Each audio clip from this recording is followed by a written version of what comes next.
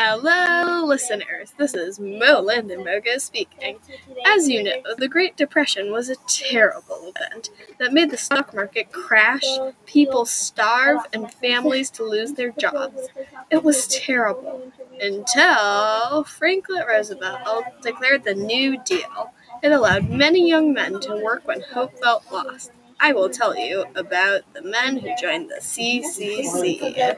Soon after the declaration, I decided to join the CCC. It would help my family because I have to send money home.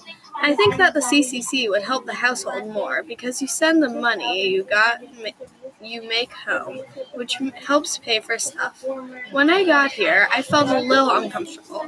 I didn't know anyone, but I soon got the hang of it. We got fed 3 times a day and slept on small cots. We earned $5 a month. I soon made friends and started to like living there. I think it was helping my family because I send money home every month, which should be enough. I'm proud to be part of this program because we help parks all over the U.S. We do stuff like plant trees, create trails, and build lodges. It helps the environment and makes people happy.